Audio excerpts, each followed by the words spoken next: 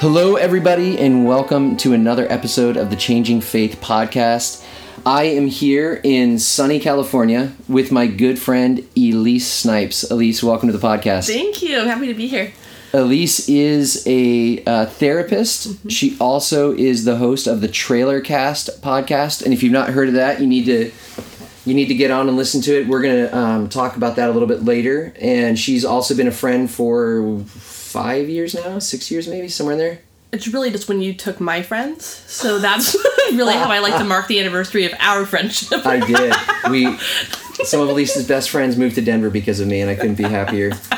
And then wife to Jesse. Yes, my sweetheart. And mom to 3 of the coolest kids. Mm-hmm. And Eden. I know. Who's Eden's my spirit animal. I think she's everyone's spirit animal. She's really for the world because she's like... Oh, she's amazing. Yeah. When you showed up here today, right before you came over, she was wearing just her Minnie Mouse undies, and she was hunting for roly-polies in the yard. So I feel like that's kind of like who she is. Yeah. Oh, she's amazing. So here we are sitting in the trailer where you record the Trailer Cast. And so just tell us a little bit about yourself. Tell us where you're from, about growing up. Yep. And, yeah. Sure. I grew up in San Clemente. I was born in Laguna Beach, and now we're in Dana Point, so how is this for being geocentric? My whole life has pretty much taken place with 10 miles of coast in Southern California. And I will take all the hate for that because it's worth it to be here. I love it. I have recently been saying that I feel like a therapist by nature and by trade. And part of what that means for me is growing up, I was the oldest of 3 kids. And our parents, I feel like I'm still working into the languaging and how I want to even put words to some of those experiences. Because sometimes when I'm telling my story, I realize I'm also telling other people's story too, namely my parents. Yeah. And I want to do that with a lot of honor and dignity and grace. And especially as I live into my own time as a parent. But I will say that I feel growing up that I felt alone to start. And I also felt like I wasn't really sure where I fit in my family. So our family was for sure dysfunctional. I used to say we put the fun in dysfunctional.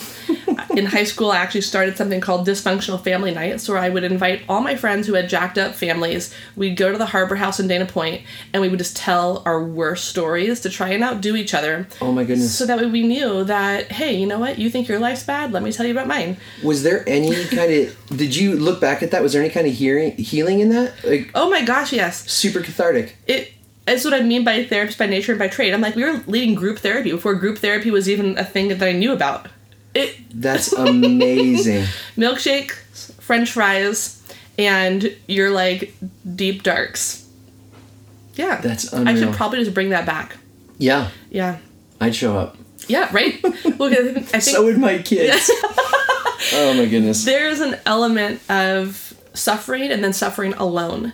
And I think that's something that I, as a therapist, want to be able to cure. It's an element of, yes, you will suffer. Yes, you have suffered, but you most likely suffered alone, but we're not going to heal alone. And so I feel like that's really the role of therapy is we're taking something that was historical, locked in time and space, your own internal process, your own experiences. Now we're going to bring that into the room with a trusted, selected person, and we're going to go through this together. And there's something inherently restorative in that experience to begin with. So if I were to even kind of dip back into childhood a little bit, I know that nobody gets a guidebook, right? And how to parent or how to be married. And I do feel like my parents would have benefited from both. Yeah. So I think ultimately my dad was very much caught up in his addiction as an alcoholic, and also probably in the addiction of provision. So feeling the pressure of needing to provide for our family. It was taboo in the 90s to have a divorced family here in Southern California. People's parents were married. So in 8th grade, my dad was sent to prison for drug dealing. And then my mom divorced him while he was in prison. And that was like a bomb for our family. So the 3 of us kids, like, while it was equally painful, I also feel like it was also a release for us because the dynamic of my parents was just volatile. So extremely difficult place to live growing up. And you can probably read that into that, what that means. But it was confusing as a child. I often felt like parentified now. That would be the word I'd use. That I felt like responsible to hold it all together. Responsible to take care of my siblings. Were you parenting your parents? Definitely. I feel like I was each parent's confidant. And again, therapist by nature. So I'd listen to what my dad had to say about my mom. I'd listen to what my mom had to say about my dad.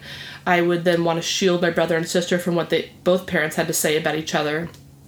I felt like if maybe I could hold it all, then my brother and sister wouldn't have to. So let me ask you, in that, you've been given a gift where you naturally have a heart for others. I mean, this is what I've experienced about you in our friendship ever since we took your friends. But so there's, in that gift actually can, in some ways, is the thing that creates the wound. It was first there. Yeah. I mean, it was first wounding. Yeah. I think that it actually could have been ongoing wounding if it wasn't almost righted by training. Yeah. Because otherwise I would become either a really great setup for an abusive relationship, codependent, an addict of some sort, and like, in this part actually is still true, taking care of myself last and everybody else first. Yeah. Yeah, and that's important. So as we're thinking about, like we talk about all the time on the podcast, taking our next step, there's so many things that we can do. It feels second nature because it is a gift.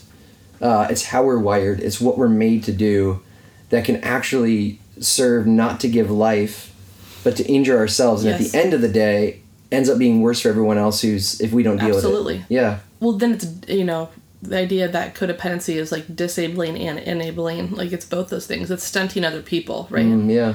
And there are times where I look back on that, like at what point did I want to continue to help my family? And no one asked me to do that. They weren't like, hey, Elyse, could you do this? Yeah. It was like, it's what happens when you are living in a chaotic environment. You all just assume roles that are intuitive to your own process and makeup. I actually have never thought about that as an idea of gift. I feel like mainly because even that word was a little bit like, was that a gift? Like it sucked and it wasn't by choice. And so now it is absolutely by choice. Yeah. And so it feels like now it's like this redeemed gift, which is a word that's so overused, but it's...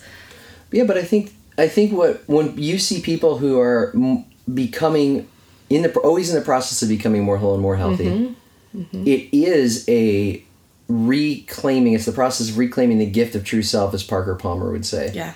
That we come into this world as this and this and this. Yes. We're told we're that and that and that. And if we're awake and aware and alive enough, we'll spend the second half of our life reclaiming the gift of our true selves. Preach. Yeah, well, that's Parker, Parker Palmer. Yeah. Thanks for that. Thanks, Pete. But yeah, that's your story. Yeah. I mean, in large part. It is. And now I can say entirely I love it. Yeah. Completely. And there's an idea, and this is something that I just got to speak on at a women's conference, is that every single thing that was laid down for me in regards to Parker Palmer's reference of the first half of my life, all the dark or all the difficulty or all the pain or all the loneliness or suffering or abuse, that was all laid down. And I feel like my process to healing was kind of going back and looking in every closet, looking in every dark spot to say, is that true? Yeah. Is that true about me? Is that true about others? Is that true about God? Is that true about the world? And if it is, then okay. And if it's not, then I need a new thing to believe about that. Yeah. And then really getting to go and stand on all those places very confidently, because I wasn't afraid of that injury anymore. Right. Right. And you're pointing out something that's really helpful, that you you didn't just assume that everything was gone, everything was lost, that you had a belief that, no, everything, like nothing needs to be wasted. And everything there, even if I end up throwing it out, oh yeah, everything there can be my teacher. Here's my theory with that, and sometimes I bring this up in therapy. The way that Native American Indians would treat animals when they would use them for food is they never wasted a single part of that creature. Mm-hmm. Everything was used. And I think about that all the time because we'll split things up and we're wasteful. But when I think about healing, or even the way like that God's approach to healing, everything, even what might have been intended for evil, is always going to be for good. Yeah. Yeah. Oh, that's great. That's so good. So you talk about your path from high school at Dana Point Harbor House. Talk about your dysfunction. Then your path toward healing. Okay. And how that you found that congruence between your healing and being a therapist. Okay. I would say that even in high school was almost. Okay, there was the hurt that was going on in my family of origin, like my family system, which was the setup for an abusive relationship. So then I entered this very sick, I now say it's like a one-woman cult. Like I was just stuck in this relationship that it's like I still showed up, but I was like, felt like I had no rights to myself, my thoughts, my body, my anything. I mean, it was... And I didn't even notice it at first, which I think is why it felt so cultish. You don't notice that you're being isolated. You don't notice that all of a sudden I was responding to my perception of his expectation for me, which is mind control, but it's also a part of the way that their abusive relationships are subtle when they start, and we make an allowance for that person's sickness in order to keep going, because you don't typically start at the worst part of a relationship. Otherwise, you'd leave. Right. But they build that way so you have enough buy-in to say, well, he's still this or it's still that. So I think that my suffering was a little bit like transitory. Like it began in my family of origin. It transitioned into this relationship. And then I went to college and I was like nervous and out of my element. Like I grew up in this 10 miles of coasts and was used to seeing everybody I knew around town. I go to college and all of a sudden I'm like, oh my God, I don't know anybody. And I was scared. So I was lonely my first year, and then got out of my abusive relationship my sophomore year of college. Let's talk about that, because I loved what you said about abusive relationships start in a very subtle way. Oh, yeah. So you can see somebody in an abusive relationship, or you can be in one, and all of a sudden you wake up one day, you're like, what in the world is going on? You're lucky if you do that. Okay. Help us understand what led you to get out of that relationship.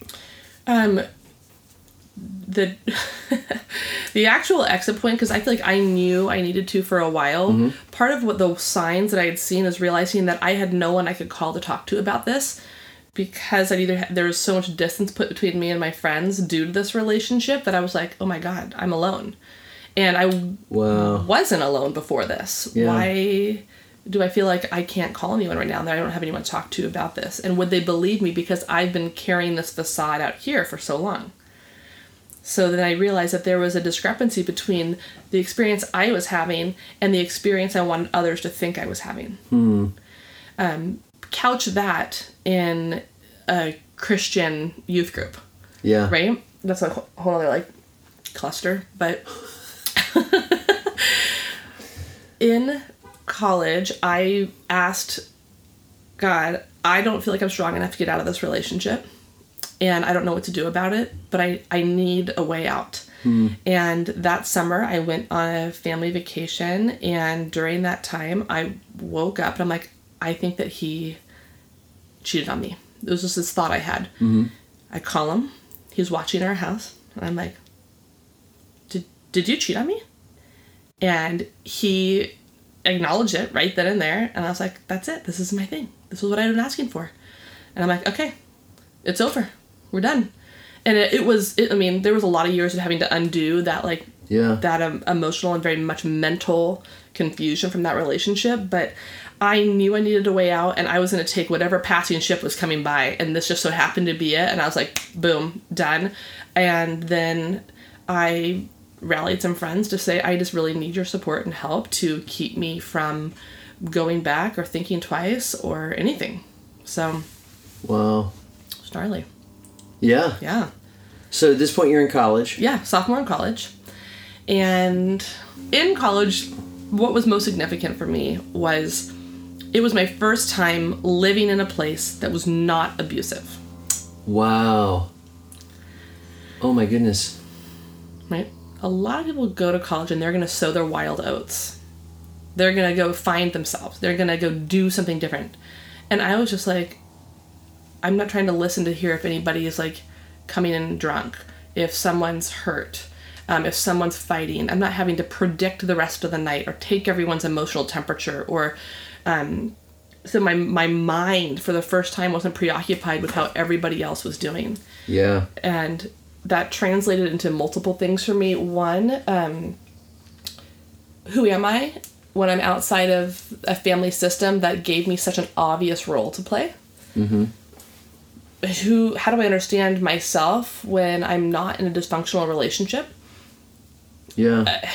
Who am I just by myself? Just me. And that is for sure what college and 20s are about, I think. But this was a kind of right in my face. So college was respite. I would exhale. I slept through the night. Like I had never slept through the night. Unbelievable. And absolutely PTSD in regards to just really not sure what I'd wake up to, and always like subconsciously feeling like I had to keep one ear open to what was going on. So that was healing and restorative for sure. Also having to make relationships with people who don't have a preconceived notion of who I am. So in San Clemente, we all know each other, right? And so we think we do. Right. Right? And so there's this girl who hangs out with those girls, and they stand here during lunch. And at college, you're just going to say, well, who am I if you don't know that about me? Yeah. And so that was actually a really great experience as well, because I had to know that for myself.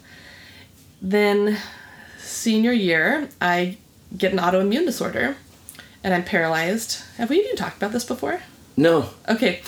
I moved to Thailand and did this 6 months abroad experience in college, stayed for 3 months, backpacked all over Southeast Asia with my brother.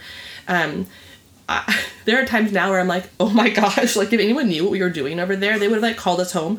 And the movie Taken could have been about us, because we're like, sure, we'll sleep at your house, strangers. Yeah, you're gonna like, okay, we're like 19 and we're like 18 and 20. Oh my goodness. Point. So it was an adventure of a lifetime. I come home from that experience. Jesse and I start dating. And a week later, I'm paralyzed from like the waist down. And I'm told I'll never walk again. I had to drop out of my senior year of college, go live in this like ambulatory like medical space to go learn how to live in a wheelchair. Not even learn to walk again. They're like, you're going to live in this wheelchair. You need to learn how to safely transfer between like chair, bed, chair, couch. But this was going to be my life. Oh my goodness. Yeah. No, I've definitely never heard this. I think this would have been one I would have remembered. That one time I stopped walking. So it's called transverse myelitis. And that was a trip for sure, obviously, because mentally I knew how to walk, but physically couldn't get my body to follow suit. It's like a hard drive wipe. Like you're like, I know this, but I can't. My body's not listening. Unbelievable. Yes.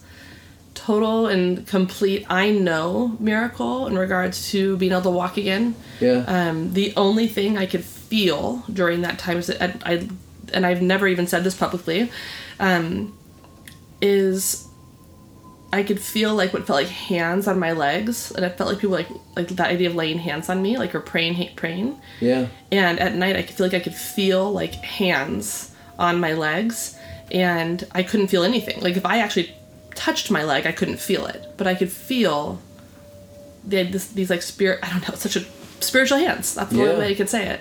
Wow. Yeah. And so how did you get better? I mean that it, like, when I went through this process of living in this medical spot where they did physical therapy and occupational therapy every single day, my one goal was like, hey, wiggle your left toe, and I would spend like a week on this every day, hours, trying to like get any connection between body and brain. Yeah. Other way around, brain and body. And at one point, she's like manipulating my foot and trying to get my foot to move, my toe to move, and I feel this like electric impulse. It just shoots from like my brain all the way down my spine, down my legs, into my foot, and it like convulsed, shook out, and I'm like, oh, did I do it? Did it happen? Oh my goodness. And she's like, you did it. I'm like, oh my God, I'm doing it. And it started with that one spark of being able to move my left toe, big toe, and at that point it was like off to the races. Like, okay, can I do it again? Can I do it on purpose? Can I move my left toe? What about my right? Okay, that was a little bit slower to come back. And I mean, then it went from that to can I make steps, and can I stand up? Yeah. And because my brain wouldn't remember I was standing, so then I would just collapse. It's like, so I had to tell myself, stand up, Elyse, stand up. Yeah. Elyse, you're standing up, stand up. Otherwise, I would just drop to the ground. So it was a mental effort to get my body to respond. That is unbelievable. That's like fascinating. You're telling me this, I'm like, and I know enough of your story, I'm like, this is a metaphor for your story.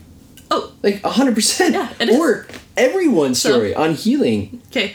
It's Yeah. Oh my goodness. Literally, okay, so it is because what I just talked about at this conference was this idea of I lost proprioception during this time, which is knowing where your body is in space. Yep. So when they'd say, okay, let's move your left foot up, I couldn't tell if I was going through the floor. I lost my plane, like on where what is left, what is up, what is down, what is right. And while I'm in the hospital during that time, I absolutely had an experience where I received this question, which was, are you paralyzed physically, emotionally, spiritually, psychologically? Yeah. And how many ways are you stuck and not moving? And how much reorienting or regaining of this concept of proprioception do you need? Yes. And that is where there was my 100% radical shift to go back into all those places and say, at what point did what I thought was up, down, left, right, Yep. what I thought about myself, up, down, left, right, it was keeping me stuck. It was keeping me emotionally paralyzed, believing that I deserved less. So you then you didn't step. You threw yourself headlong into healing. Yes. And one of the things that we spoke about, I think it was last summer, was EMDR. Yes. Which I've been dying to talk about on the podcast. Because I've done it. There's not even, we need all this time to talk about EMDR. We're going to do an EMDR part 2. Okay. Run us through it. The basic concepts of it. Yeah, we can chat, even just what it means. Because I know people still who are like, EMD, huh? Yeah, they think I've had people ask me if that's electronic, dance. EDM. I'm like, no, EMDR. No, that actually, let me just say that electronic dance music it will make you crazy. No, it's studies seizure, have been done. you will it's seizure central. Okay, EMDR, eye movement desensitization and reprocessing. This is my biggest plug for it. You don't know what you don't know until you go do EMDR and you're like, okay, this is a whole different level of healing. I've been in therapy since I was 10 years old. And this process, it's a methodology in regards to healing. It was developed in response to treating trauma specifically, has now been researched and proven to be able to treat anything from a general anxiety disorder to a specific phobia to experience or memory of trauma. But what I love about it and why I feel super drawn to it is that there's this idea that our brain has memory, but our body also holds and stores physiological memory.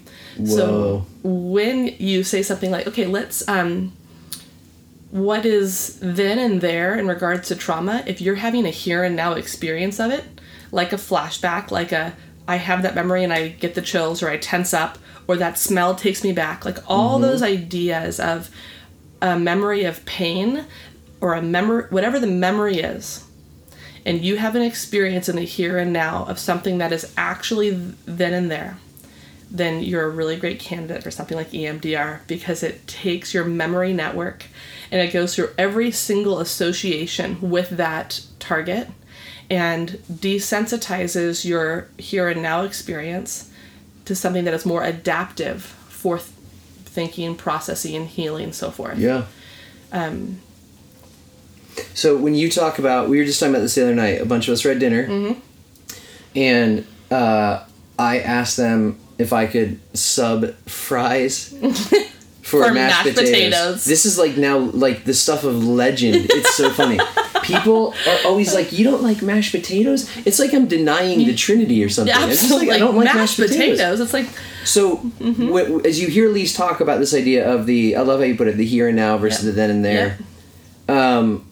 I think it was several years ago, Beth and I were with some friends, and she is an EMDR therapist, and I told her why I don't like mashed potatoes, and it connects to trauma I experienced when I was 5. Yes.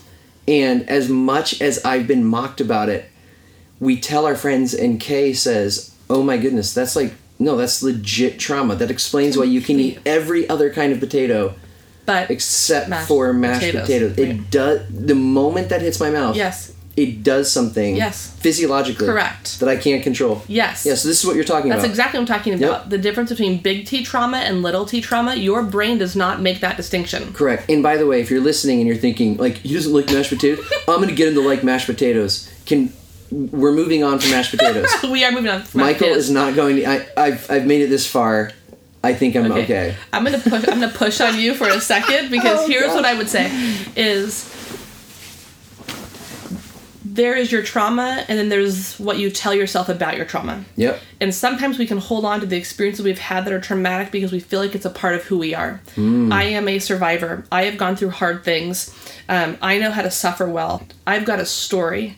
And so then we can almost be resistant to not just healing on a surface level, but very deep all the way through healing. Because who am I, and do I take away from that painful experience if I don't react to it anymore? Yeah. Like, if you were able to actually sit down and have that Thanksgiving feast and have mashed potatoes, would that mean that it wasn't as big of a deal when you were 5? Right. Right. So my suggestion, my thought in regards to that is, when you go through true holistic actual healing, you don't take anything away from the suffering, but it gives you an alternative narrative that you don't only have to be defined by that experience, but as you come through that experience, you might realize there's a whole other level of awareness in regards to how you understand yourself in relationship to those things. And that's the reprocessing part. It is. Of EMDR. Yes. So I did EMDR for over a year in Denver. And you and I talked about this. Yes, we did. The way you just said it is this idea of it's a retelling of a narrative. It is. And so going to tremendously painful places was unreal. And by the way, I will add this. If you're listening, you're like, oh, maybe I should try EMDR. If you go and see an EMDR therapist and the first thing they do is like, all right, we're going to run a session of you with EMDR, walk out. Yeah, it's not time. No, yeah. There needs to be a ramping up to it, because you're revisiting really painful things. Oh. So I saw this therapist, I think it was half a dozen times before we even got into it. But man, the way I described it was, I would usually go 6,000 miles into a trigger and just had no control over the way I'd respond to a certain number of things. And now I feel like I'm on a skateboard, and I'm like, cruising. There's a trigger over there. Yeah. Okay. I see that. Yeah, I see it coming. But I'm not dying. Yeah. And it's, I might hit it. I might be able to slow down before I get there. Yeah, it's tremendously healing. And that's part of it's a subconscious process, which is, I think, if we were able to heal our triggers on our own, then nobody would need therapy, right? Right. And so it's not like, oh, if I positive psychology myself through this thing, that's not real. No. Your brain is doing something outside of your control. Yes. Which is also, I think, why people are afraid to go to therapy, because they're afraid of not being in control. Yeah. Yeah. And it's important to point out, you're already not in control. Boom. It's a myth. It's an existential myth that we have power over ourselves in that way. Yeah. I'm reading a book right now that a friend recommended to me called The Righteous Mind. Okay. That says our brains operate like a lawyer on a very poorly behaved elephant. And the elephant is our emotions. And the lawyer is there trying to explain why the elephant is behaving the way it is. I love it. Which, when you see kids beginning to grow in their consciousness, and they do the most outrageous things, you're like, and then the worst question I ask as a parent, like when my kids were 4, I'm like, why did you do that? Totally. Because a 4-year-old can articulate, but they, and then you hear them say things, and some of it is like the best stories like you retell about your kids are like, oh yeah, when you went up and you smacked Johnny in the back of the head, and then I asked you, why'd you do that? And you came out with this ridiculous reason. As adults, we come up with better reasons, and we convince ourselves now we know why we're doing what we're doing, but we still, in fact, don't. It's all emotion-based, and it's deeply embedded in who we are. It is one of my favorite concepts to think about, and I feel like this is like going to be a chapter in a book that I'm in the middle of writing, which is that we are just very creatively capable of convincing ourselves of all types of BS. Yeah. Oh, yeah. 100%. And it is amusing. And now it's amusing. At first, it's like, it's challenging to think that some of the things we believe is BS. Yeah. But we will tell ourselves, I will tell myself all sorts of things to justify why I do what I do. Yep. Or why I don't do what I should do. Yeah, you sound like the Apostle Paul. You know.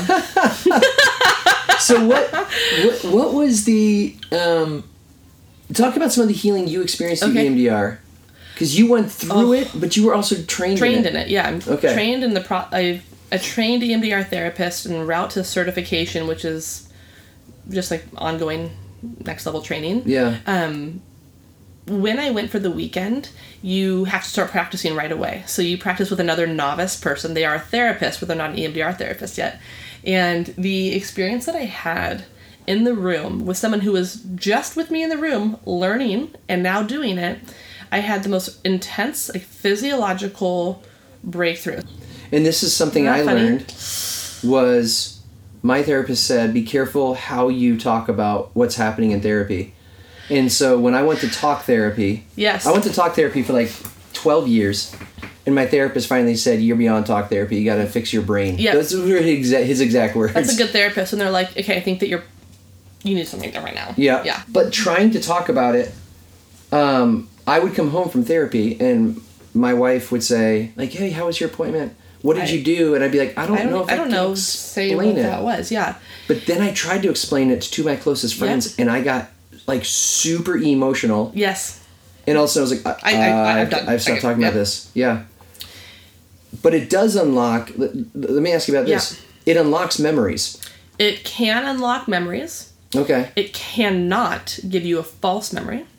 It can allow that memory to seep into a different place that's like not necessarily memorable anymore, because it's now indistinguishable from when you ate SpaghettiOs on Thursday out of your Alf lunchbox. It doesn't matter anymore because it's not sensitized, right? So where it has become controversial is in regards to court cases, and somebody is undergoing this treatment for EMDR, and all of a sudden that thing that they need to remember in court and to be distraught about it in order to win their case, most likely like a sexual abuse case or something. Yeah. Now it's like they can say it with this just like not deadpan, but as in like, yeah, that happened and then that happened, and I don't really remember the details of this because they become less significant. They don't have a hold on you in that way. Wow. Yeah. So if you want to read books on it, there's 2 books I would recommend. One, Getting Past Your Past by Francine Shapiro. She is like she discovered EMDR and then she's the queen. Okay. And then Getting Past Your Past. Excuse me, I said that. The Body Keeps the Score by Bessel van der Kolk. Yep. And that is a trip to read in general. Yes. And if you are an intellect and want to think about how your body and brain connect, this book is for you. It's great. It's unbelievable. Mm-hmm.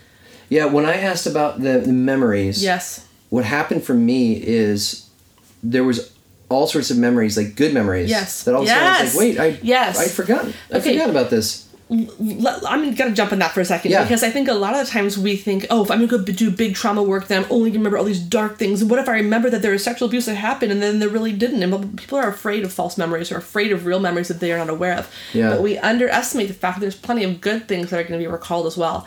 Moments of connection and warmth or feelings where you're like, wow, like I did a good thing, or it's there. That is also there. Yep. And that's, am I right in saying it's because our long-term memory and our trauma centers of the brain are same place? Yes. So if you dislodge trauma, for lack of a better term, that's not the cool. professional term. We'll do it. Yeah, we'll say that. Yeah. You actually then open up good memories. Like, I remember doing this and this and this as a kid. How do I not remember that? Memory network. Yeah. Memory network. So some of it, I think like almost like a complex jellyfish sometimes, where you can see like some of like those tentacles connect to things and they branch off again. Like, and it's you don't even I underestimate how and why memory is connected, but it's not logical. The brain made that association. I didn't intend to put all those associations into that one box of like good memories or bad memories or scary memories. It is that the brain made an association outside of my awareness and now they're connected. That's and when you have things that are in the wrong boxes, then you feel anxious, depressed, stuck, because you have a memory that's stuck in that box. You're like, I can't get past that. Whoa. So we have to reorient and put things back into the right boxes, categories. Yeah. That's unreal. Right? Unreal. And so you've worked through this healing. So we'll review. You had a unbelievable difficult past. Yes. And what you said that will stick with me is it wasn't until I got to college that I could sleep through the night. Mm-hmm. So you go there, yes. You're paralyzed. Yes. How long were you paralyzed? That time? Yeah. What? Mm-hmm. Multiple times. I've had transverse myelitis twice. Oh my goodness. And then when I fell down the stairs and broke my back holding Judah, I was paralyzed again. I had to be flat on my back for 6 weeks. So I know, Michael. My goodness. So I can laugh now. It was not funny then. Now it's a part of my story that allows me to understand different things. Yeah. And then you work through, or I'll say it this way. You've worked and are working. Yeah, always. Through. And then you get an invitation. And this is where I want people to hear about being smart versus being vulnerable. Okay, for sure. Setting you up for that one. Yeah, that's good. Thank you. You go to Rise not Rise LA. It was in LA. Yes. But it's called Rise. So what is Rise? Yes. Rise is a conference that's curated by Rachel Hollis of Chic Media. Okay. And she's in one of the most like inspiring women that I know that is alive right now. Whoa. Okay? I was on my first business trip away from all three kids, and I read something that she posted on Instagram, and I would like to say that I am so much deeper than that, but I was scrolling through Instagram, and she posted something about being a working mom on a business trip, and it turned me inside out. I just started weeping. It was just like, I had all these feelings about it. I wasn't giving myself permission to feel. And being a woman, being a working woman, being a mom, being a working mom, it was so layered for me. Yeah. How do I give myself permission to dream, to be hungry, to want to work, to want to just go for it? And yet at the same time, look at these like perfect 3 little children that I'm like, I'm leaving them in order to do me. Yeah. And that was in conflict. Wow. So she said something on that on Instagram, and I was like taken by what she had to say, and started following her. And she's one of my sons is dancing outside the trailer for us. It's perfect. So with Rachel, she had a vision to be able to create a table that everybody could sit at in an effort to understand more about themselves, remove any obstacles so that they can really like live into their best life. So she's like, it's like church with hip hop music and dancing, but everybody can go. Yeah. Okay. So that was like one of her visions, because she also had watched two of her best friends who came out and lost their church, lost their faith community, lost everything. Wow. And was like, basically like, no. No. Big line in the sand, no, there's going to be a place where everybody gets to go. And so that was part of her vision for creating this conference. So long short of that is Rise was prolific. I'm still trying to understand it. Over 700 women in one room is like okay, here's the other thing. It's a sidebar to this, but I really feel like I'm watching this idea of society as a whole lifting in regards to its response to the idea of the feminine, the sacred feminine, not a feminism and not a femininity, but this idea of how people, culture are raising consciousness in regards to the feminine within, yes, and the feminine without, and then the feminine between. And that is what was happening at this conference. Women who were able to freely stand in their own space, which allows everybody to stand freely in their own space. Yeah. And then we're doing that together. I have the chills like thinking about it. It was beautiful. Yeah. Yeah. I'm still emotionally moved by it. And you get the invitation to speak. Okay. I'm marrying Beans and Sammy. Oh, yeah. I'm performing my first wedding. And at this wedding, Rachel comes up to me afterwards and she's like, you have got to come speak at Rise. This is like the wedding heard around the world in my life. It's the wedding that cost us our church and my husband's job, and like also made this catalyst for like the best season of our life. Yeah. And this invitation to Rise. So I'm invited to Rise and I'm like, oh yeah, absolutely. My like secret like girl crush is going to be there, Jen Hatmaker. I don't know if you know her. Yeah. Oh yeah.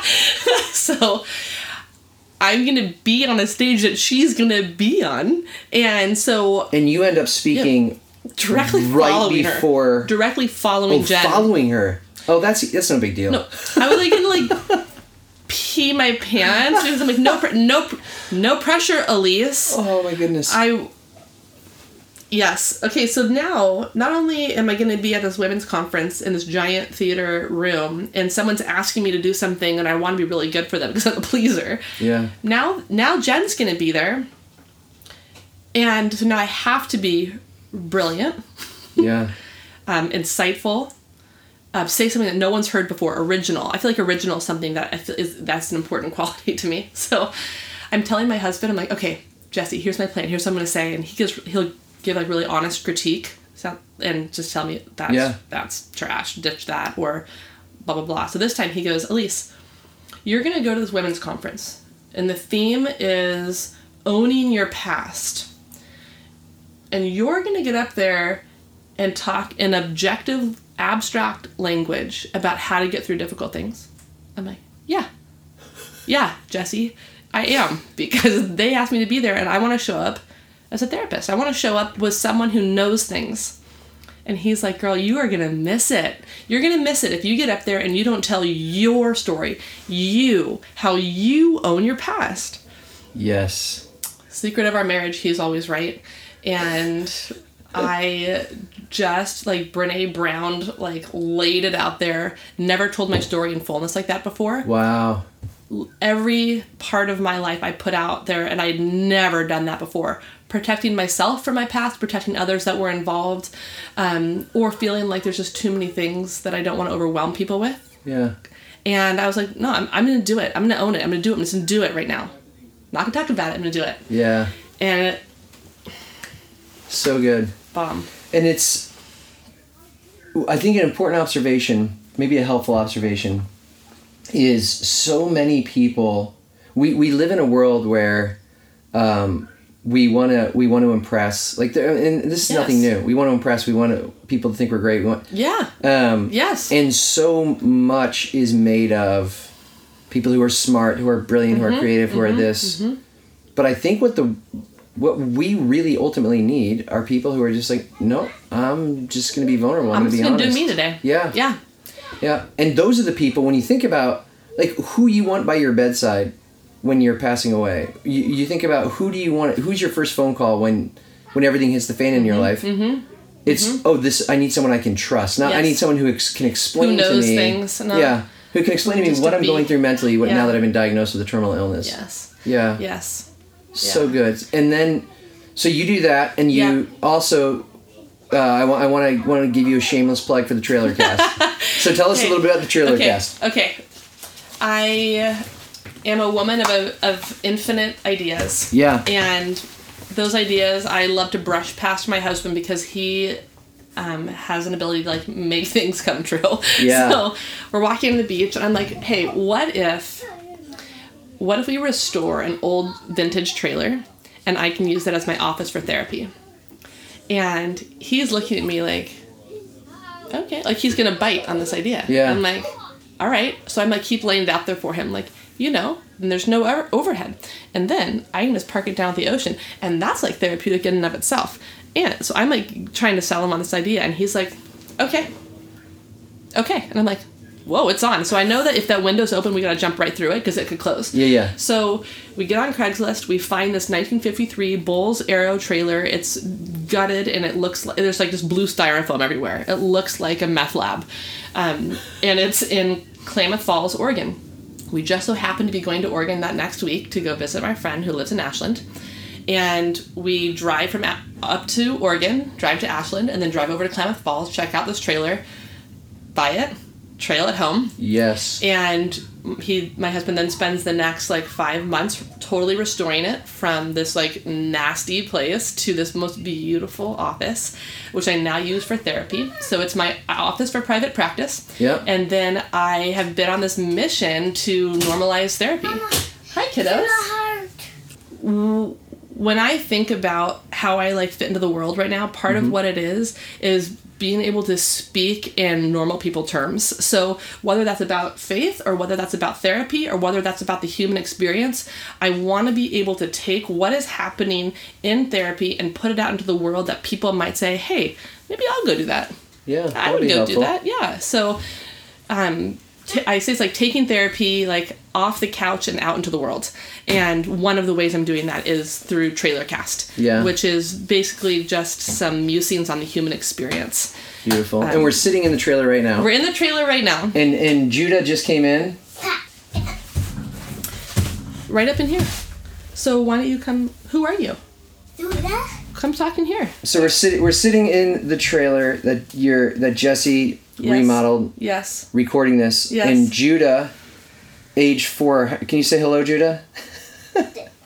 No. Okay. He's done.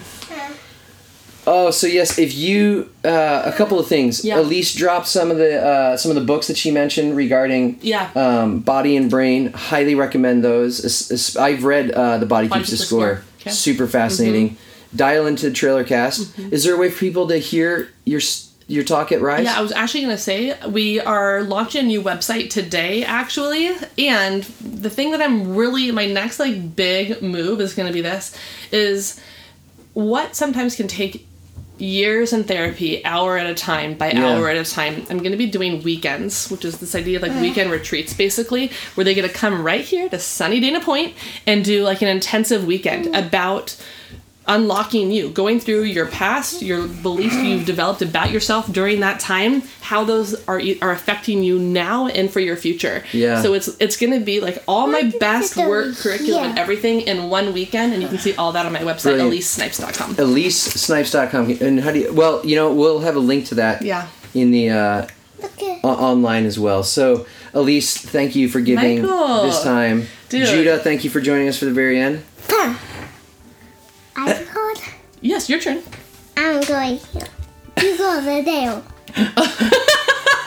We'll do your show next, okay? Judah, maybe we'll have you on the podcast in future days. Sound good? All right. Well, thank you Thanks, for Michael. being with us on the Changing Faith podcast.